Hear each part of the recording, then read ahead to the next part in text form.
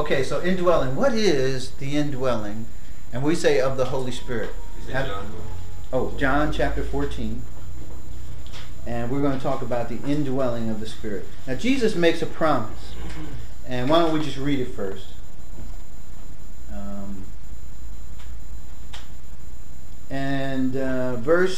We could start. I'm trying to figure where we're going to start. Look at verse 15. John 14 and 15. He says, "If you love me, you will obey what I command. And I will ask the Father, and he will give you another counselor to be with you forever." Now, that's an important verse. Now, why do I say important? You should underline that, because the Holy Spirit did not have this ministry in the Old Testament. God never gave the Holy Spirit to anybody forever. Right there is a distinction between what happened then and what's happening now. Many people will tell you, but David lost the Holy... David prayed, "Lord, don't take your Holy Spirit from me." Right? So, he prayed that, didn't he? Samson prayed, "Give it to me one more time." Samson lost the Spirit, and he begged for it back. How about Saul? Right. Remember, the Spirit was on Saul, and what happened? It left him. So that could happen in the Old Testament. Why? Because the Spirit was given under a different ministry to prophets, priests, kings, those who were in the service of God. And he would put it upon them. We would say upon them. And we have a term that we call endowment. Now, so there's endowment and indwelling. Endowment means the Old Testament use of the way the Spirit was, how he would come upon certain ones. Now, if you read theological books, you will find in like John chapter 20, people are divided. Now, we're going to hold your finger because we have more to read there. In John chapter 20, it says, right after Thomas's incident, right?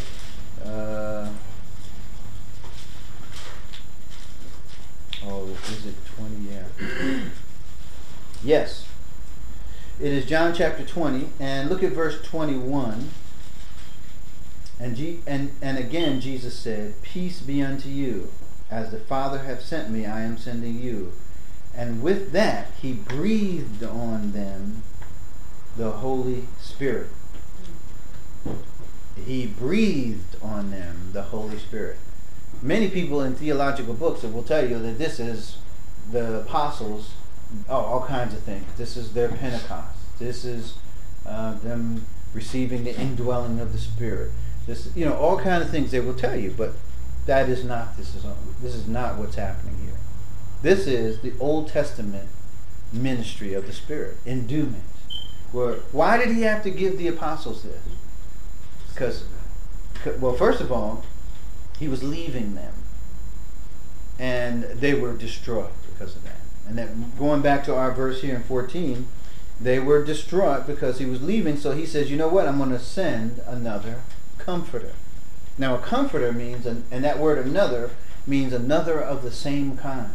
Jesus was a comfort to them. He taught them. He was a guide to them. And he was going to send another of the same kind. And who is that other? It is God the Holy Spirit.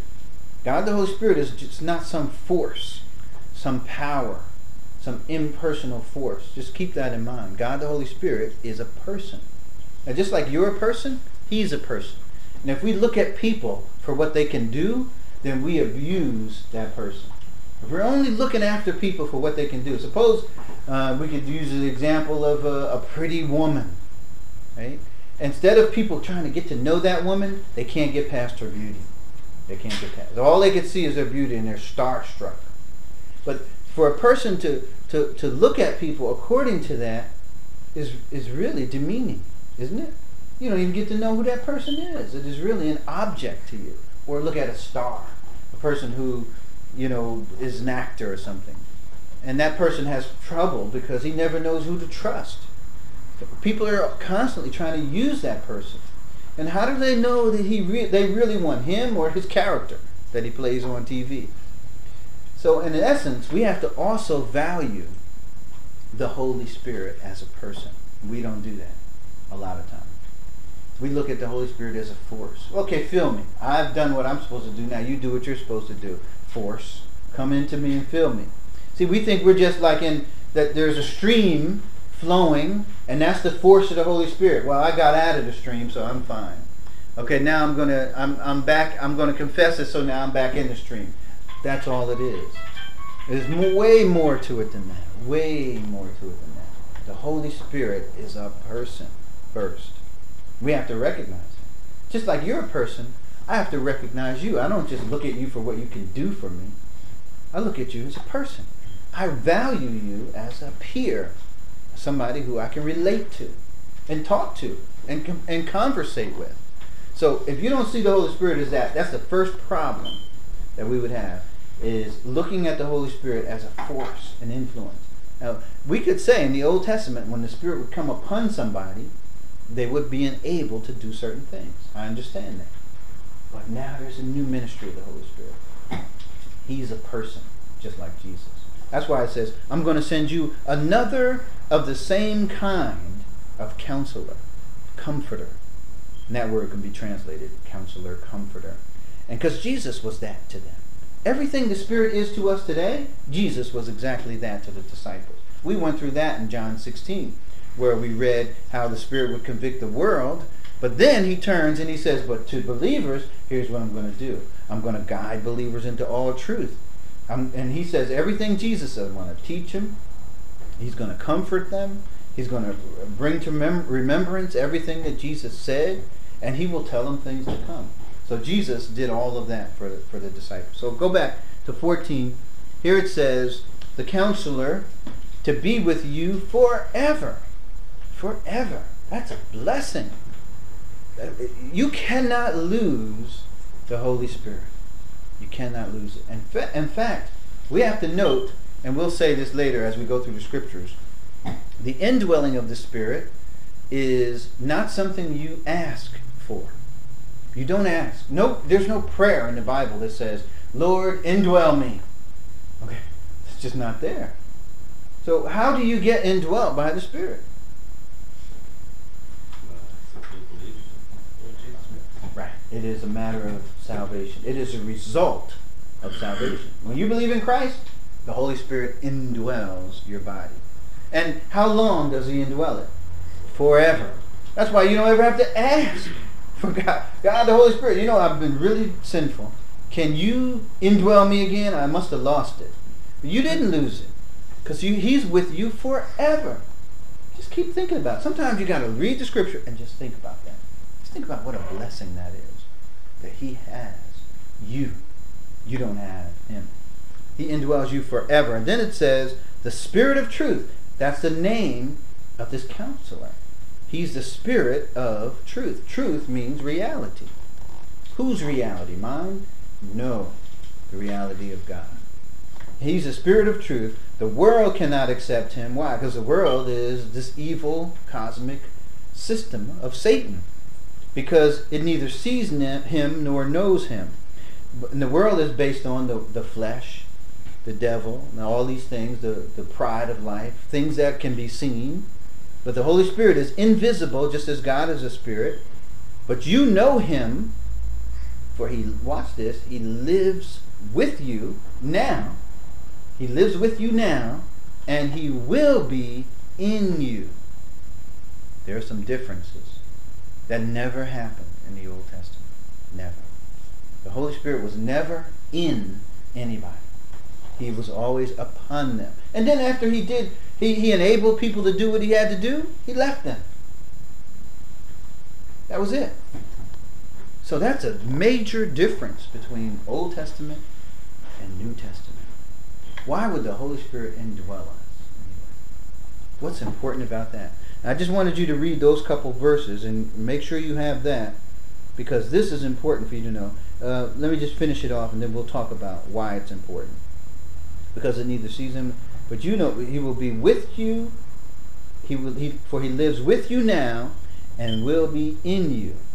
I will not leave you as orphans. I will come to you. Before long, the world will not see me any longer, but you will see me, because I live, you will also live. Now that's interesting.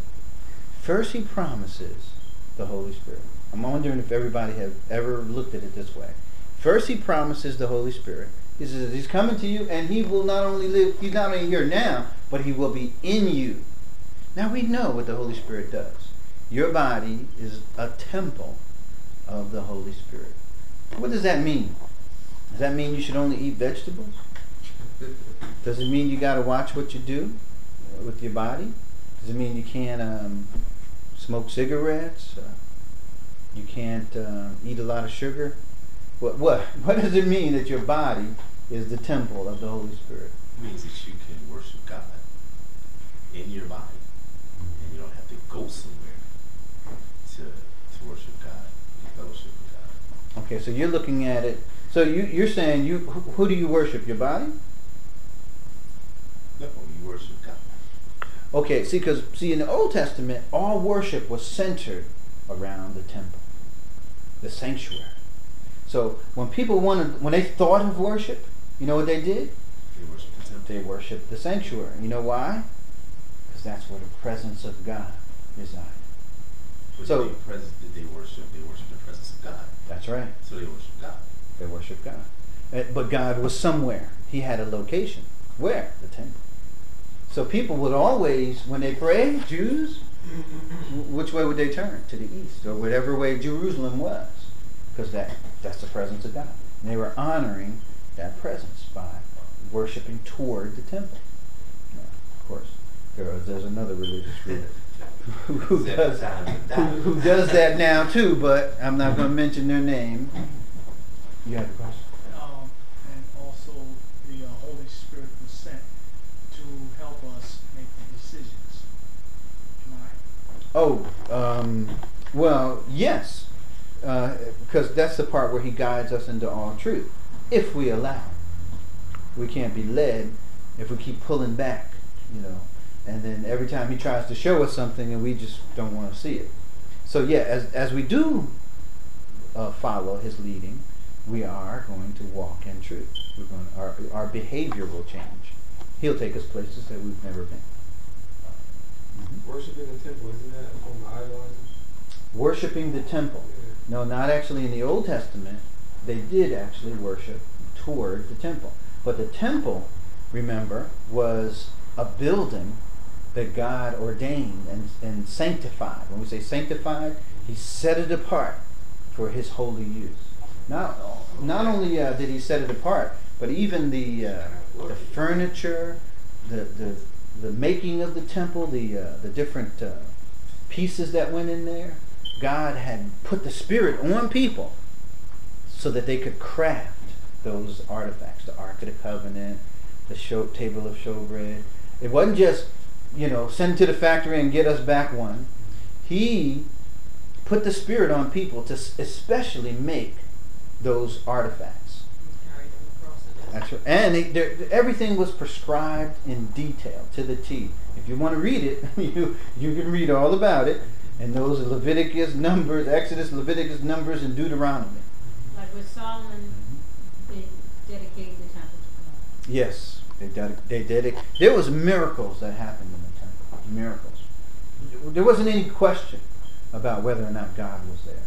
Why? Because there was a glory that shone around the temple. Look at that window right there behind you. See that light flashing on that window? Mm-hmm. And what that was like, looking at the temple in the Old Testament, there was this Shekinah glory. They called it the Shekinah glory. The light that would actually occupy the most holy place.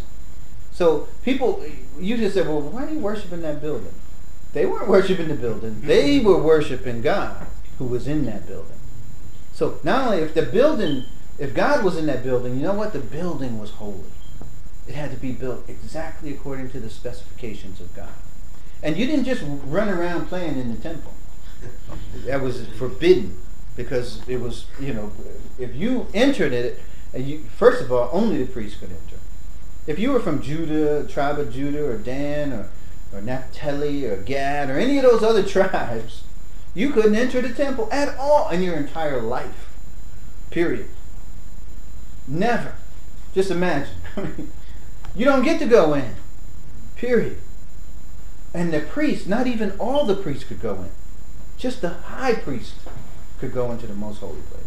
Other priests could minister in the holy place, but only the high priest could go into the most holy place.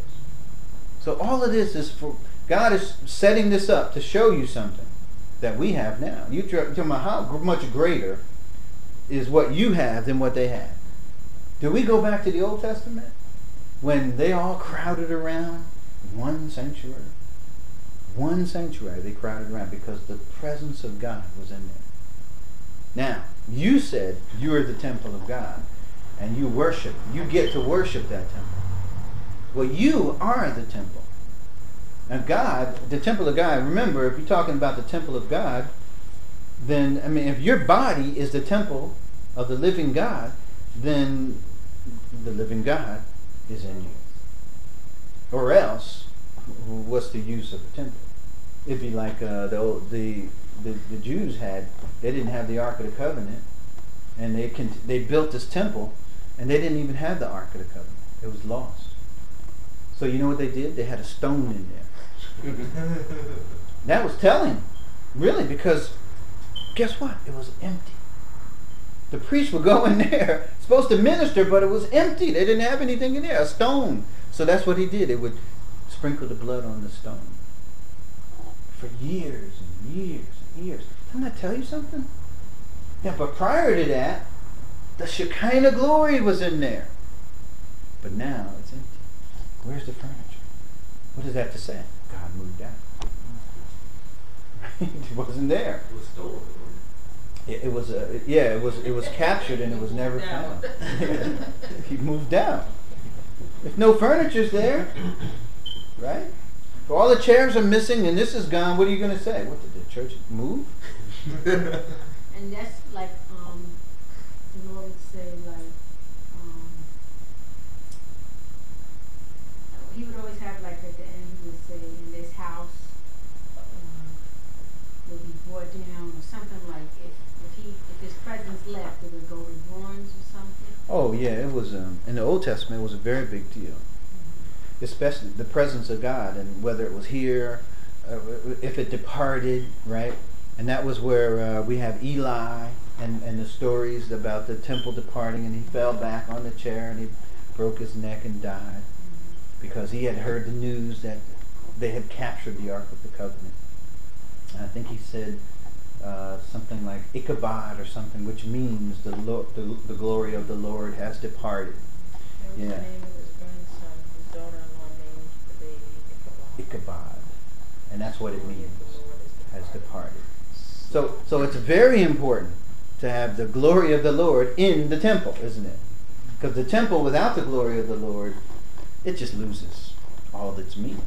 So with the ark, what was on the ark before was not on the ark because the Lord left. As the Shekinah glory. So the Lord wasn't necessarily in the ark, but that was a very holy artifact. It was sanctified, set apart unto God for a holy use. That's what sanctified means. But you know, we're said to be sanctified. What does that mean? We are set apart for God's holy use. Everything that you read in the Old Testament, you see all those Jews and the priesthood and all that crowding around that one sanctuary. Your body is the temple of the living God. You now. You are the temple. Can you imagine it? If you lived in the Old Testament, you know what people would do? Worship. They would be crowded around you. Because you are the temple of the living God. And guess what? This temple is not even made with hands. God made this temple. How did he do it? It's a temple made by the Holy Spirit. The Holy Spirit indwells your body. And what does he do? He's just hanging around? He sets up a temple. And here we have the scripture where it says that the Holy Spirit comes and Jesus is prophesying that the Spirit will come. And when he comes, he said he will be in you. And the next thing he says is that, guess what? Then I will come. After a while, I will come. And I will be in you. And then if you keep reading, he tells you when he surfaces in you, he says, I will manifest myself to you in verse 20. We get the whole thing. Let's read it again. 17, John 14:17, the Spirit of truth, Whoa, we got to close. Sorry. The Spirit of truth, the world cannot accept him because it neither sees him nor knows him. But you know him, for he lives with you, and he will be. He lives with you now, but he will be, future tense, in you. I will not leave you as orphans. I will not leave you as orphans, Jesus is saying. Now this is after the Holy Spirit is in you. So we're already talking Pentecost, right? Follow the chronology of it.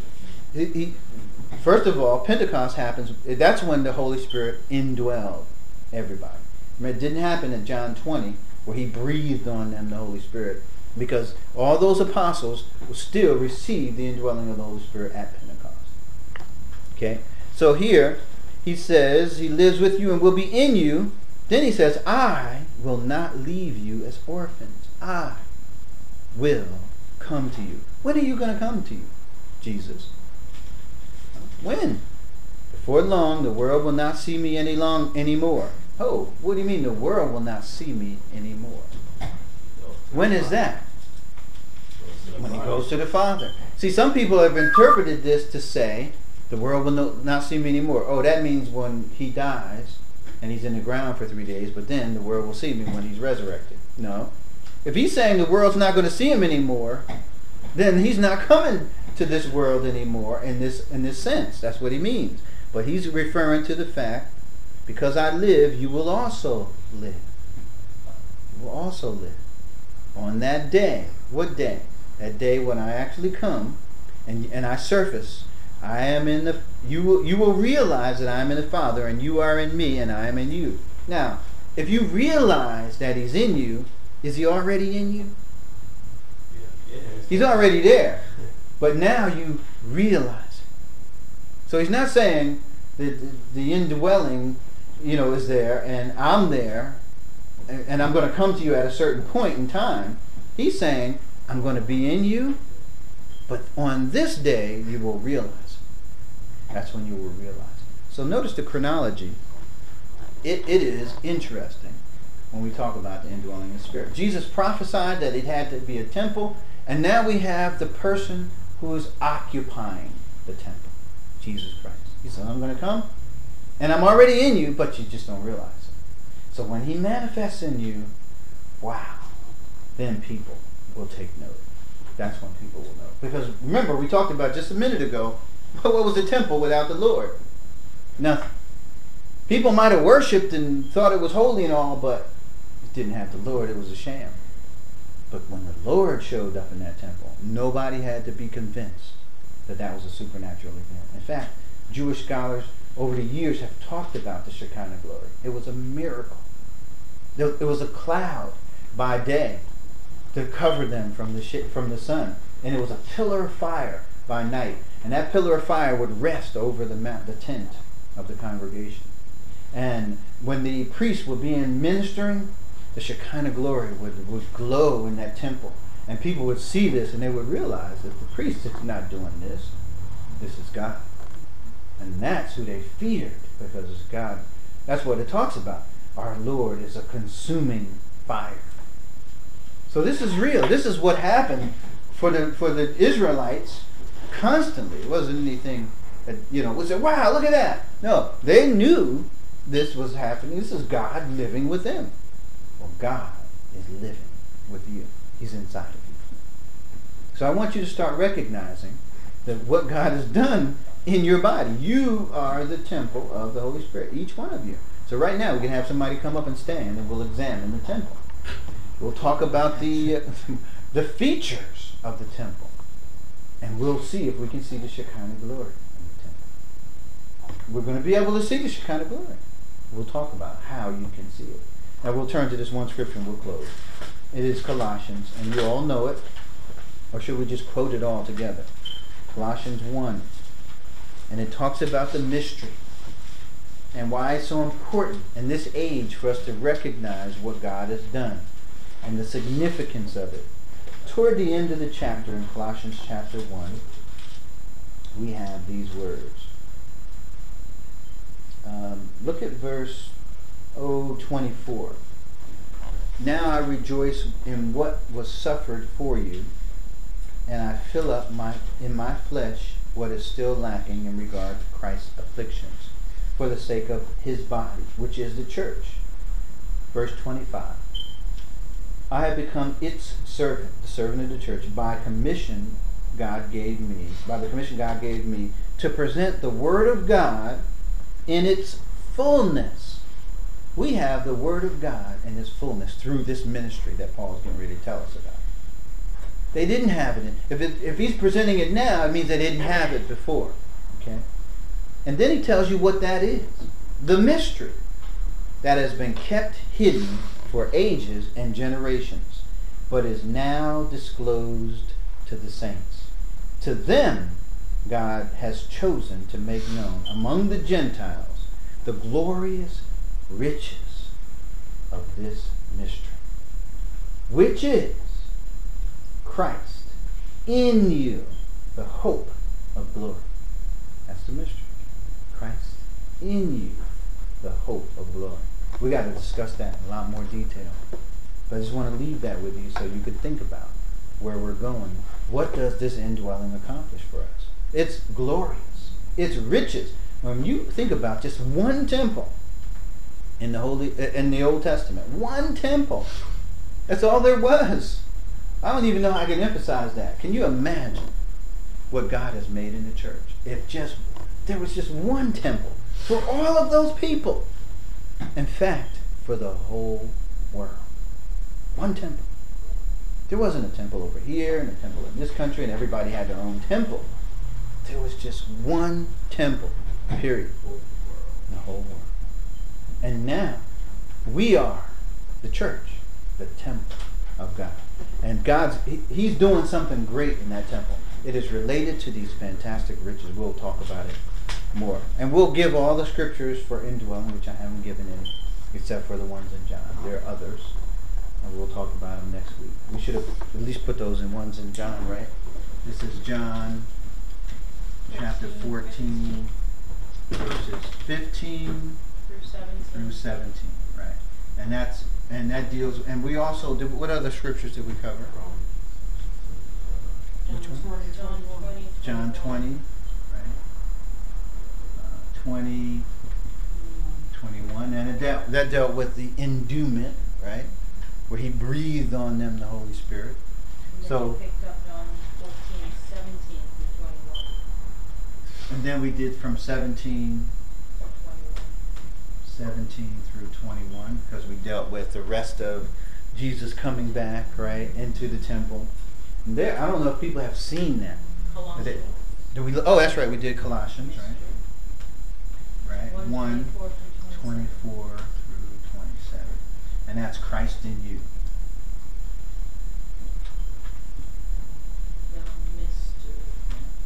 And the fact that is the mystery.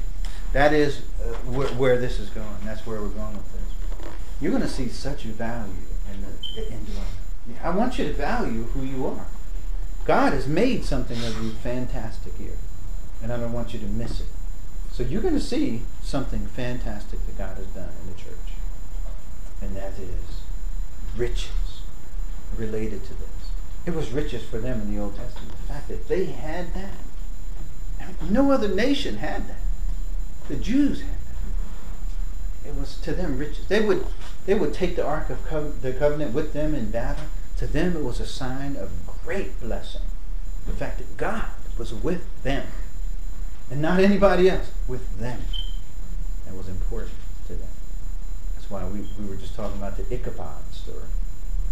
Because that's how horrible it was when the glory did finally depart at times. Let's stand and we'll close. I know it's late, sorry. But we had a good study. We had questions and we wanted to deal with them. Remember, if you get a chance to listen to the radio station, it's in the bulletin.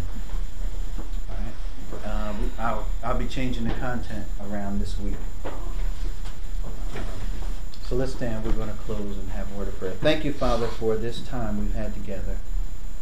And Lord, as we are approaching a new subject, the indwelling of the Spirit, we pray, Father, that we will come and have appreciation for what the person of the Spirit has done in us.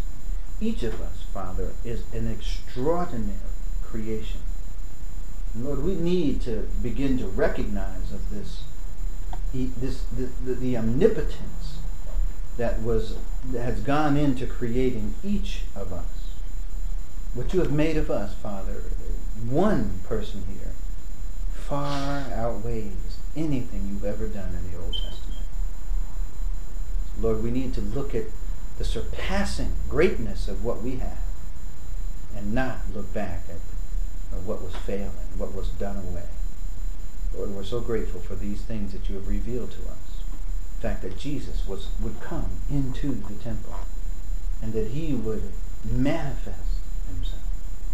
We have that privilege, Christ in us, the very confidence of glory.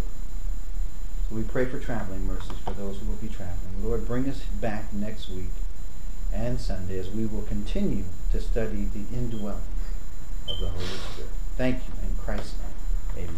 Amen. Amen. Great questions as we